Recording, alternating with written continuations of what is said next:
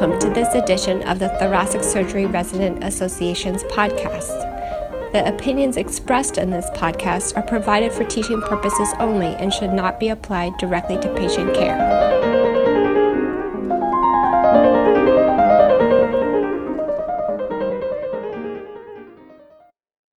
Strategies and pitfalls and postoperative management of superior sulcus tumors.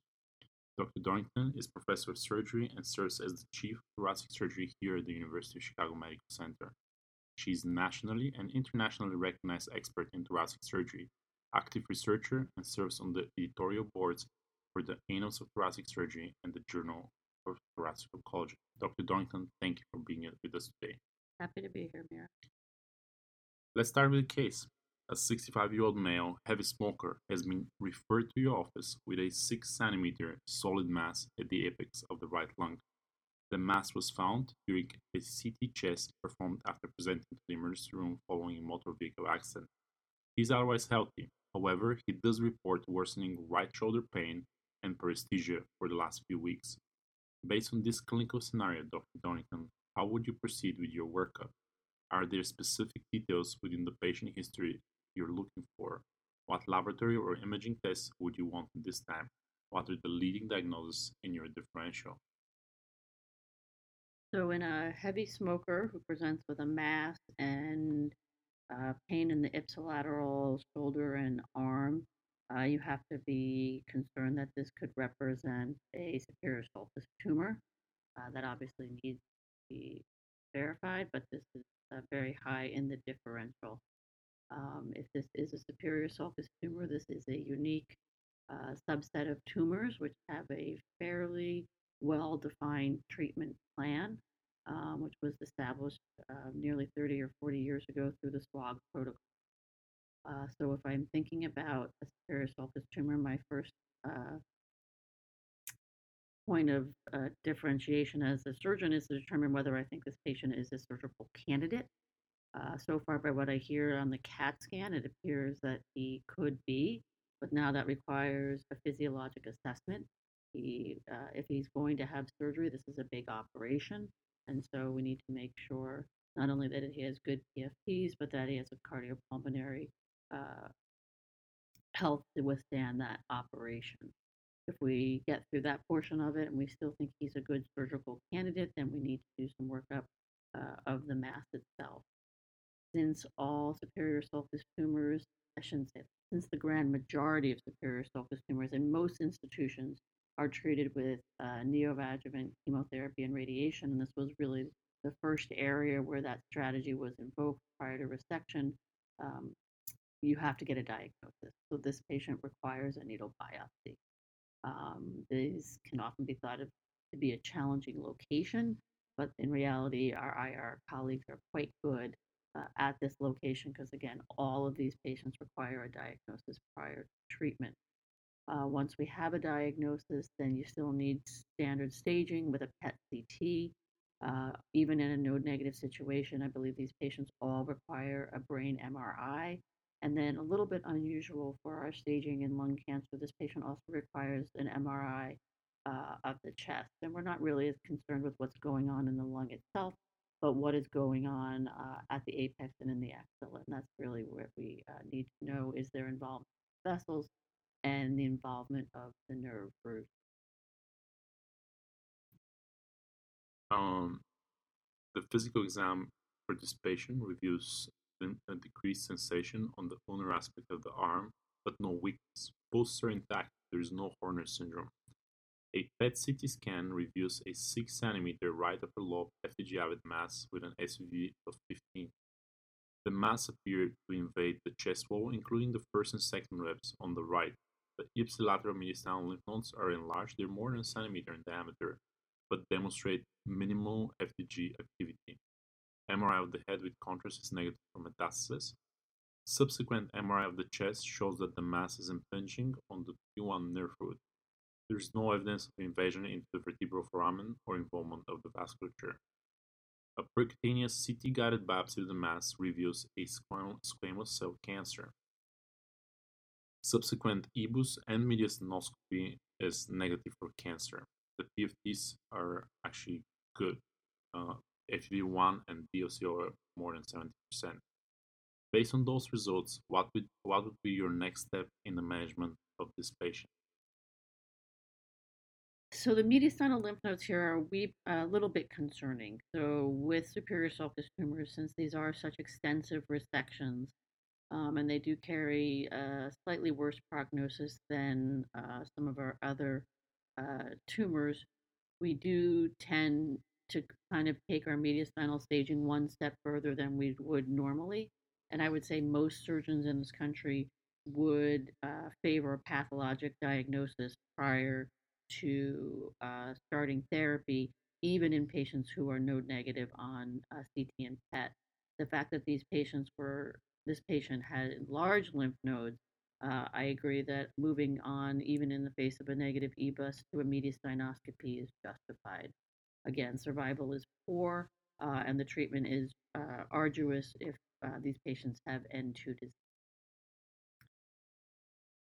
Once we've made our diagnosis and we've ruled out that involvement, the primary tumor here does appear to be resectable. It is not involving the C7 or C8 nerve roots. It is not encasing the vasculature. Those are typical things that would make you think that this might be a marginally resectable patient. Without those in place, this really does appear to be a resectable tumor. I think you now want to start on a course of neoadjuvant concurrent chemotherapy and radiation.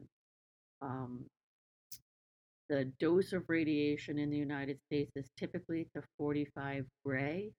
Um, some centers will take it to 60 gray.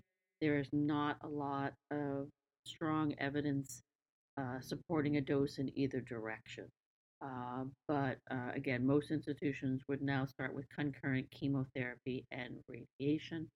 When that was completed, I would then restage the patient with a PET scan and a CT scan and pulmonary function test and a visit in my office. And I typically will represent these patients at tumor board to make sure that I'm having a discussion with the radiation therapist and the chemotherapy doctors who have been seeing that patient to make sure that they are still physiologically able to tolerate a resection.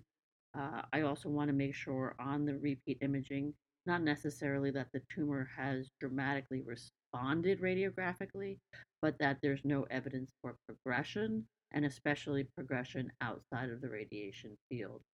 If that was the case, then I would want the patient to probably move on to more systemic therapy in either chemotherapy or possibly durvalumab. Okay, thank you. The patient undergoes induction chemoradiation as well as radiation therapy. Aside from some fatigue, he tolerates it well and has no significant side effects. Repeat PET-CT shows that the mass appears slightly smaller. It is 4.5 centimeters in diameter, suggesting a treatment response.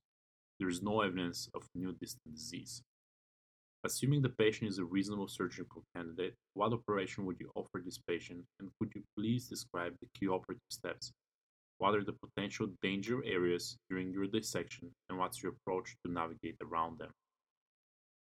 So, without a CT cut in front of me, my approach is difficult to describe. I will describe the three main approaches to superior sulcus tumors, and from there we can make a decision. So, for tumors which primarily are affecting the rib posteriorly, I would recommend a Shaw-Paulson approach. So that is, an extended posterior lateral thoracotomy where the posterior portion of the incision goes all the way up almost to the neck. You go through the posterior muscles, and then you're able to lift the entire scapula off the chest wall. You do your standard approach into the chest in the fifth intercostal space. You evaluate the lowest rib of involvement, and then you start your rib resections from lowest to highest. So in this patient, it sounds like we'll be removing a second rib and a first rib. The first rib is always the more challenging portion of the operation. You want to really, when you get over the top of that rib, really hug that rib and come around it carefully to avoid hitting the vasculature or injuring the vasculature in that area. You also want to be careful as you divide the ribs posteriorly to not be pulling too hard and ripping into the dura or anything like that. For tumors which sit more anteriorly in the sulcus, I really prefer the anterior approach. Some people use just one approach for all of these tumors. I tend to tailor my approach to where I think the tumor is. And that's kind of what I would call it the Laurier approach. It's that kind of hemi-clamshell, an L-shaped incision that goes under the clavicle. And then you go in between the ribs just at the space where you think the involvement is. So here we would be going into the pleural space under the second rib. At the end of the procedure, you put your clavicle back on because the clavicle should not be involved. This approach is really nice for protection of the artery and vein because those are sitting right out there as you go in, and you can really work around them. If you need to reconstruct them, you have that ability. The one difficulty with that approach is, especially if you're going in over the second rib, is you don't have great hilar exposure. So there's discussion that some people can do the hilar dissection for the lobectomy through that hole, or some surgeons will prefer to just flip the patient over and either do a small posterior lateral thoracotomy, or you could do a VATS procedure at that point. Thirdly, there are surgeons who would do this in a VATS approach. Very good VATS surgeons can definitely do this. We do have the VATS equipment in terms of bone instruments to make that happen. I think that's challenging, and you need to be a very good minimally invasive surgeon to make that happen. I do think within the next 10 years, most of us will be approaching it that way. Okay, thank you. When would you perform a reconstruction of the chest wall, and what substitutes would you consider using? So chest wall reconstruction after a non-block resection are typically not needed for a superior sulcus tumor. So again, this gentleman looks like we're going to be removing 2 ribs. This is well protected by the clavicle and by the scapula, and there's no need. So really only when you're taking resections down past the 4th rib is that really required. In some patients, if you do resect the 4th rib, that scapula will want to get caught in that little defect posteriorly, and then I would reconstruct. Otherwise, I don't really think there's a need for most of these tumors to reconstruct. If I was going to reconstruct, especially in the back, as with this type of resection, I would just be using a single layer of Gore-Tex.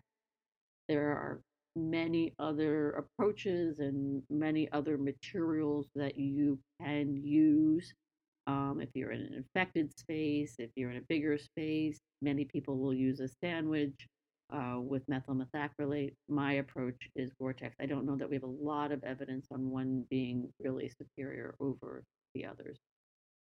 Great. The patient underwent an uneventful surgery and is transferred to the floor. What is your expected postoperative course for this patient? What are the most frequently encountered postoperative complications for this procedure, and when would you expect it to occur? So postoperative complications for superior sulcus resections are not that different than standard lobectomies, except that this is typically, an open procedure. So the complications that go with an open procedure go with this procedure. So you're definitely going to see pain as a major issue, which can get in the way of pulmonary rehab, lead to increased pneumonias. I would recommend using an epidural catheter for most of these resections. Again, a lot of bony work, a lot of chest wall. Even if you're minimally invasive, this is a case that I would use an epidural. Also, big resections, you always have to think that the increased risk of atrial fibrillation. Both of those things you're going to start seeing on day 2 and day 3 as being your big issues. One complication, which is a little bit unique to superior sulcus tumors that we don't see a lot with a more typical lung cancer resection, there is a small risk for CSF leak. And you'll see this in a patient who presents with a really terrible postoperative headache. You can see clear chest tube drainage as part of that. It's just something you have to be on the lookout for. And they can typically will seal on their own. Or can be blood pats, things like that. But that's probably the one, abnormal complication. I see. So the patient recovers from the surgery. He comes back to see you in the office in 10 days. his final pathological staging is T3N1 or stage 3A. All margins are negative. Would you offer any additional therapy, and when would you start any adjuvant treatment in case needed? So 3A positive N1 node, that's not ideal here. Um, Negative margins are one of the first and important prognostic factors. So the fact that the margins are negative is very good and very important. Ideally, N0 disease would be better than N1, obviously. The discussion as to whether adjuvant chemotherapy makes sense here is hard. These patients are often not in a good position physiologically to tolerate adjuvant chemotherapy. They've also been on chemotherapy. It's hard to say whether the response we have seen is good or bad if we still have nodal disease. So I think this is a case by case basis. I would definitely bring it back to my tumor board for a discussion as to whether adjuvant therapy would make sense. I would be in favor of it. Whether it's the same agents or different agents would be up to the medical oncologist. But we know that this person has a pretty high risk still for recurrence. The other thing we need to be a little bit careful of is that patients in the superior sulcus do tend to relapse a little bit higher in their brain than in other locations. It's a little unusual, whether it's because we've given them such good local therapy with all the radiation and the resection, but it is something that we have to pay special attention to. And there is discussion about whether these patients should be surveyed with an MRI and not just an exam and a CT of the chest. I see. And how frequently do you perform surveillance imaging in the first few years after surgery? The evidence on surveillance protocols is not perfect yet. We don't really have a full understanding of how and when we should be surveying our resected patients. I think the literature right now suggests that surveillance should include both a CAT scan of the chest and an office visit with an exam, and that they should be done every 3 to 6 months within the first 2 years, with about half of the patients presenting with the recurrence based upon imaging and half of the patients presenting based upon symptomatology. That's why both parts of that are needed. I tend to do every 3 months. Whether that's right or wrong, I don't know. And again, in superior sulcus tumors, I always should ask myself, should I be getting a brain MRI? Great. Dr. Dorrington, thank you so much for your time.